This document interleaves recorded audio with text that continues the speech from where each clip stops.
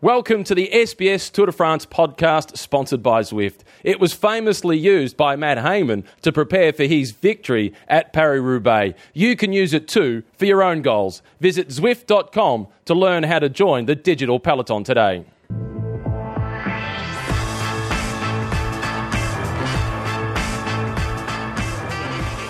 Bonjour, and welcome to the Zwift Tour de France podcast, episode 14. I'm Christophe Mallet, I'm your host for this morning, coming all the way from the Pyrenees, and what a stage we had. Let me first remind you that you can download this podcast or stream it from SoundCloud, soundcloud.com/cyclingcentral, and you can also go on our website, sbs.com.au/cyclingcentral, and you can schedule a ride on Zwift with their website, zwift.com. But joining me in this podcast is Dave Mackenzie. Hey Dave. How you going? I am pumping again. You are pumping, okay. Tell me why. I think we have a French victory again and again in our hands. It's pretty good, isn't it, actually? Romain Bardet, he's a popular winner, obviously, for the obvious reasons too, but he moves up the general classification standings as well. So, good day for the French. Let's have a listen to Romain Bardet straight after the stage. It's a good feeling to win the stage on tour, and really happy with that. Tomorrow it will be a really hard day to control, just 100 kilometers with some pretty hard climbs. So yeah, I expect a big reaction from Team Sky, and for sure they're really strong, and I have to also to be at my best tomorrow. You asked that question to him. He's just short of Bastille Day. That's true. Two Bastille Days is today in Australia. Bastille, a worthy winner. Well, he buggered up though, didn't he? Did it on the wrong day, mate. Come on, like Australia Day. I don't win the day before Australia Day. I'd win on the day. Yeah, let's pick on him. Yeah, exactly. I'm really scraping the barrel now, aren't I? Really nitpicking. You're walking a very fine line, my man, my dear friend. Yeah, I better be careful. I'm in your country. So, no, it was impressive. It was really impressive. That steep section, he's not the type of guy I thought would win, to be honest, on that. I thought actually Dan Martin or a couple of the others, possibly even, Aru, of course, and even Froome. Froome faltered, and Bardet timed it well. Can we say Froome cracked or just slightly faulted? Slightly faulted, but he didn't throw a punch. That's what surprised me. He slightly faltered, but he didn't even throw one punch. So he's human. They're not the Skybots after all, are they? They're human. But going above just Chris Froome, what can we say about Sky on this stage? Well, you know what is interesting about that? And I didn't realise until well after the stage finish, Mikel Landa went 18 seconds ahead of Froome on the stage. So you would have thought last night or this morning, pretty interesting team meeting, I would have thought. Yeah, that's quite interesting. Aru is a new yellow. Is that a surprise? No, not when you think of how the stage unfolded yesterday and they waited until that last steep section. I thought, well, this has played perfectly into Aru's hands. And he jumped first. He was eager. He probably could have waited a bit, but he just wasn't. I don't think, Froome bluffed really well, didn't he? He had the poker face for as long as possible. They probably could have hit him earlier than that. But no surprise. But without that win, Aru only has 6 seconds ahead of Chris Froome. It could have been a lot more if he would have won that stage. But Bardet didn't let him win that stage. No, that's it. And it's, what the good thing about it though, regardless, is that now Bardet gets close. And when I say the good thing, again, I'll just... the very good thing. Not just the good thing, the very good thing. Yeah, the very good thing. But I'll reiterate, it's not like I'm against Sky. And I think for all the listeners, we just want a close contest. I want to see a close contest. We're in the industry of entertainment. And where you and I sit, and the TV and the print and everyone who covers this great bike race, it's called entertainment. So we want a close contest. So the good and great thing about that is that Bardet and Aru, well, Aru's gone over the top of Froome, but Bardet is closer even more than before. So it just closes it right up. And again, I'll just keep saying it. It ain't over, folks. This is the closest anyone has been to Chris Froome this deep in the Tour de France of all of his 3 victories. So it's game on. And I mean, we saw as well something a bit untypical from Froome. He went to visit a couple of campervans and a couple of see where was the barbecue, how was the barbecue going. But joke aside, that could have been dangerous. Yes, and I think social media lit up, didn't it, big time? And I'll credit Matt Keenan with a quote because he said it's driver error. It's driver error. You don't wait for driver error. Race goes on. They didn't crash. You know, they didn't have to launch and attack, whatever, but the race is on. They're on the climb. So, but does that say that those guys, Bardet, Aru, are still slightly intimidated by Sky and Froome? Is that what we can read from it? Because they could have gone. You're right. He didn't crash. He made a mistake. That's a genuine race mistake. Yes, it is. It is. You know what? When I interviewed Bardet after the stage, just before I interviewed him, there was a question on that, and Bardet's answer was along the lines of, no, I don't like to attack in those situations. We see those sort of things happen. I don't like to attack on those situations, except when I'm going down Montduchat and Dan Martin and Richie Port crash. I just kept going.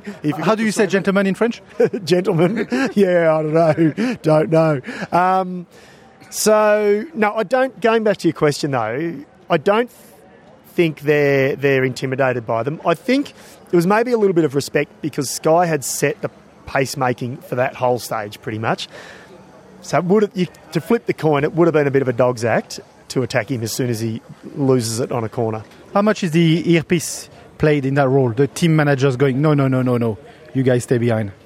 Well, you know what? If like I said to Mike Tomalaris, if he was team director, he would have been screaming at the other end, attack! So too would have our producer just quietly. I'm not sure. I don't think much at all.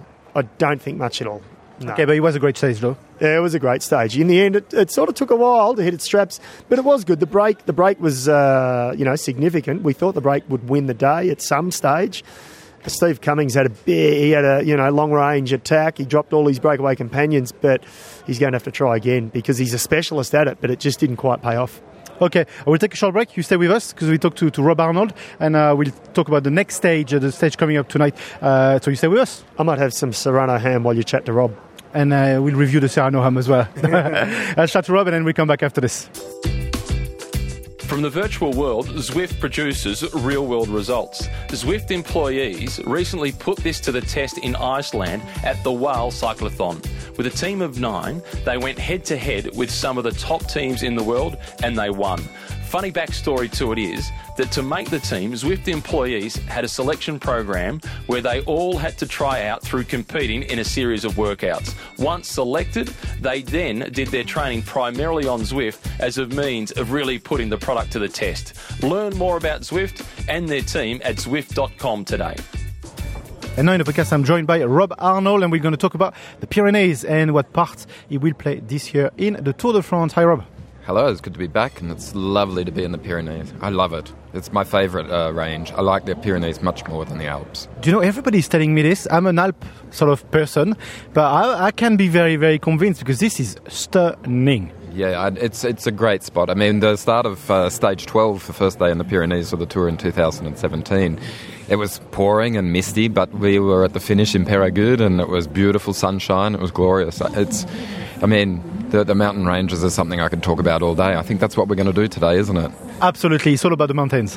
Let's talk about the Pyrenees and the role they play in this Tour de France, and particularly this year as well, because from now, it's going to be up and down and up and down and up and down, and it's starting from the Pyrenees. Yeah, exactly. I mean, it's an interesting course. I think the zigzag concept that Christian Prudhomme dreamed up for this year is an interesting concept where we, zigzagged our way down from the north, and we've ended up in the Pyrenees.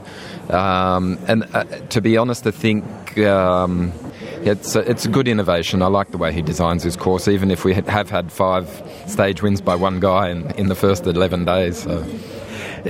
Historically, the Pyrenees have always been really tough. Of course, I mean, it's a big feature of the Tour, isn't it? That if you look at, for example, the Christian Prudhomme years, when the route really, the dynamic of the route really did begin to change, he took some gambles. Like we saw 2007, a stage finish at the Col d'Orbisque, which had never been done before. Then in 2012, there was the 100th anniversary of the Col de Tourmalet, and we saw Andy and Alberto going head-to-head, and Andy got the win that day, and Alberto second, and it was an interesting dynamic that year. But the Pyrenees, historically, it's such a big part of the Tour. It makes sense that they come back here. It's almost a shame to only have 2 stages here this year, but when we're trying to fit in 5 mountain massifs, that's the way of the beast, isn't it? Traditionally, we go Pyrenees and Alps. That's what we're doing this year again. Have we ever been the other way, Alps and then Pyrenees? Oh, often. I mean, to be honest, it's been.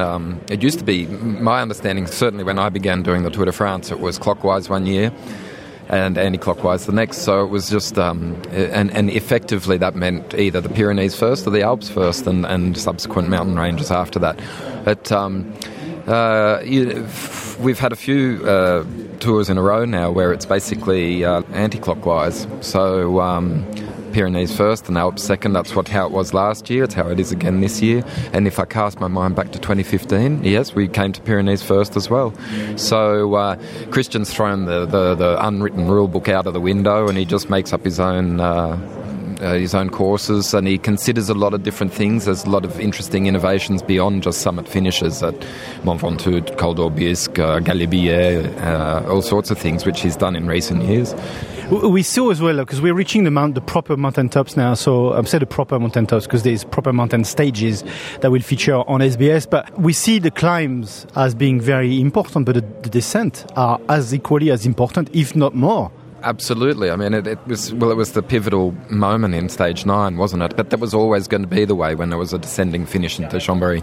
So, unfortunately, and we can lament it for as long as we like, but Richie's gone because of the descent, and that's a great shame. And I don't need to sort of go over old territory, but the descents will play a role.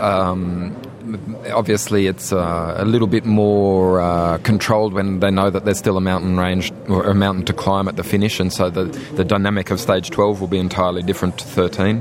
And pardon me for using dynamic all of the time, but it just it's a word that sort of does sum up the way that things are unfolding here.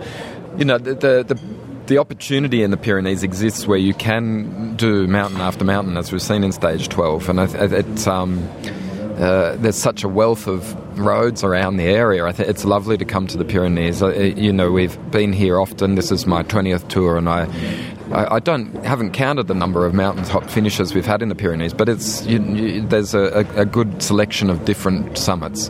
With all of your experience, are you still amazed to see how many people are on the side of the road when we come up?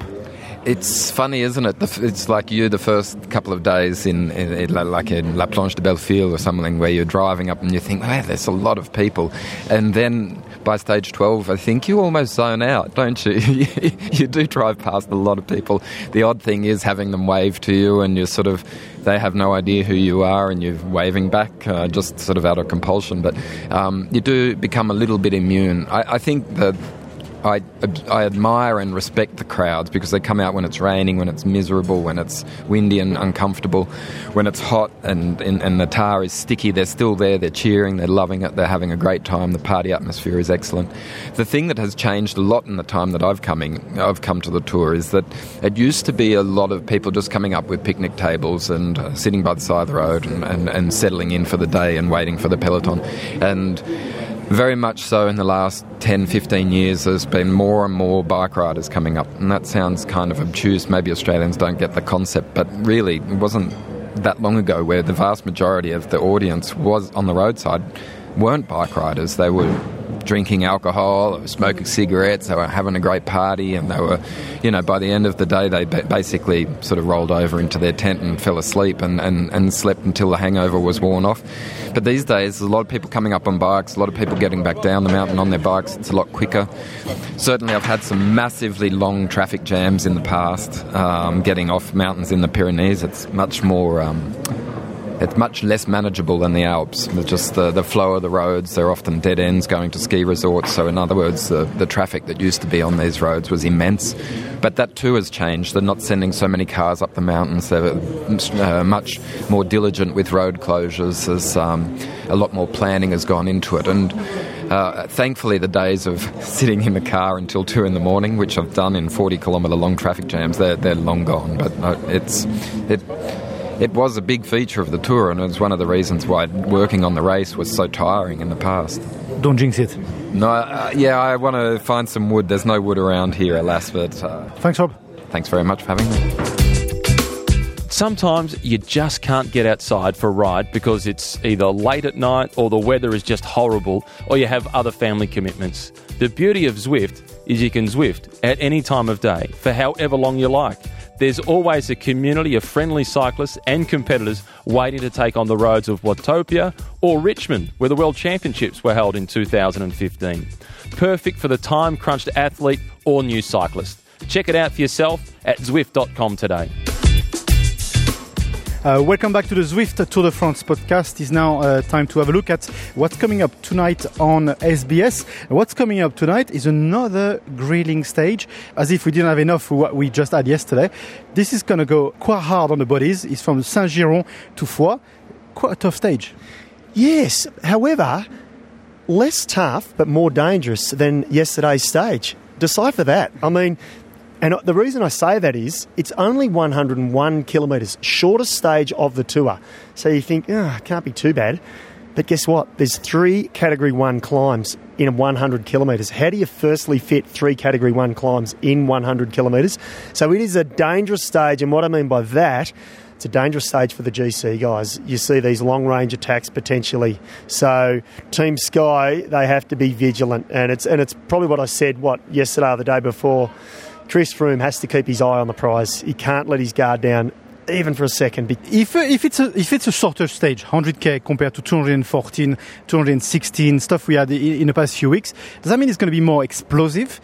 Because it's not because it's shorter that it's easier. No, that's right. You're right on the money. These ones are always straight out of the blocks, and you see that in the long stages as well until that break is established. But here you'll have every man and his dog wanting to get in that break of the day. So it will be, I expect it to be flat out all the way from start to finish. Guys like Contador, like Quintana, we haven't spoken too much about them on the podcast because, well, it was Kittel. But times 5, yeah. But can we see those guys having a go in a sort of stage like this? Well, we should. The answer is, or the question is, that we should see them having a go because they're out of it, really. For GC classification, I believe they're out of it.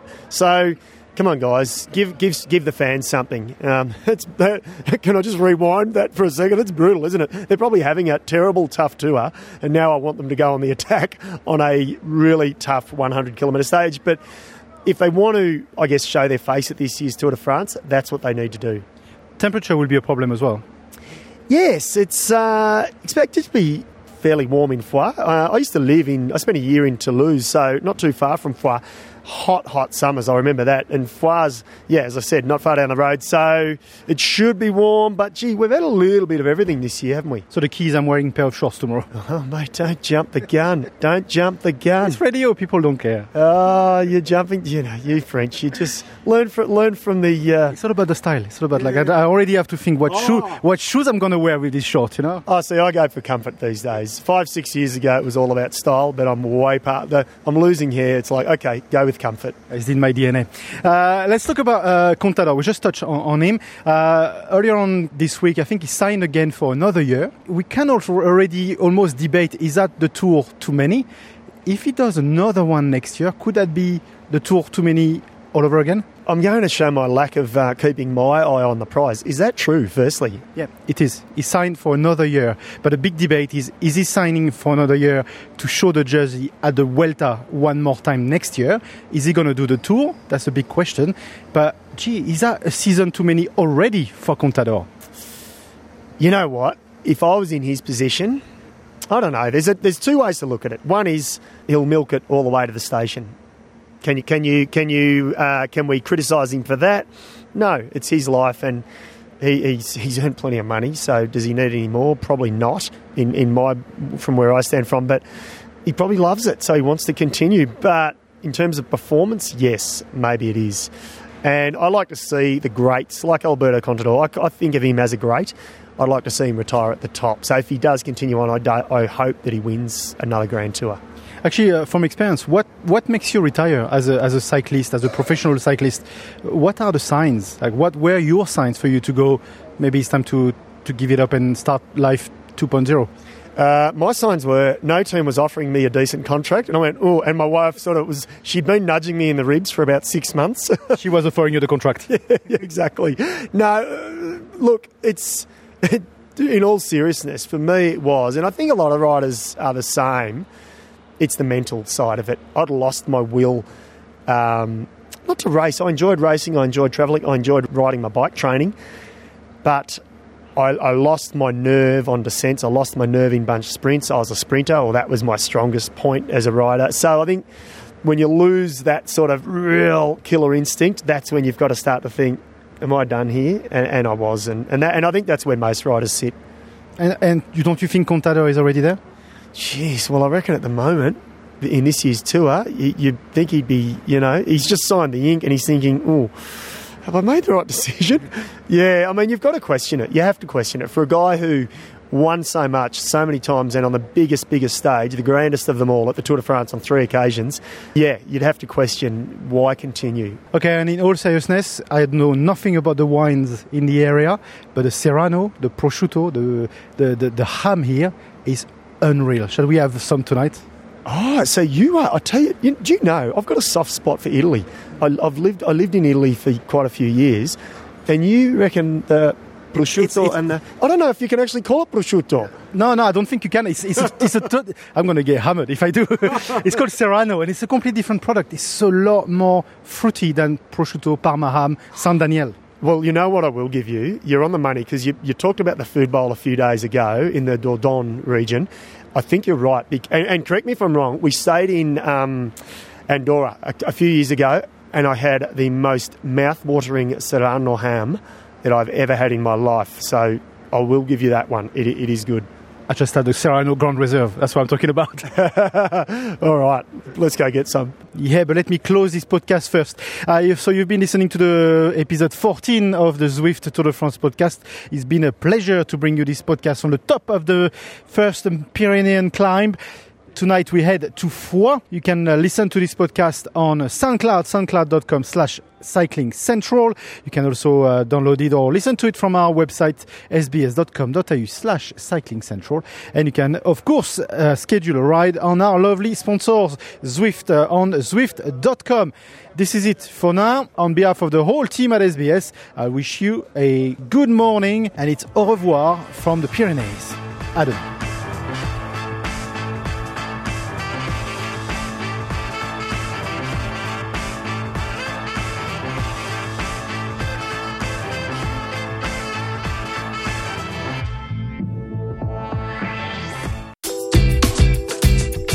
Welcome to the SBS Tour de France podcast sponsored by Zwift. It was famously used by Matt Hayman to prepare for his victory at Paris-Roubaix. You can use it too for your own goals. Visit Zwift.com to learn how to join the digital peloton today.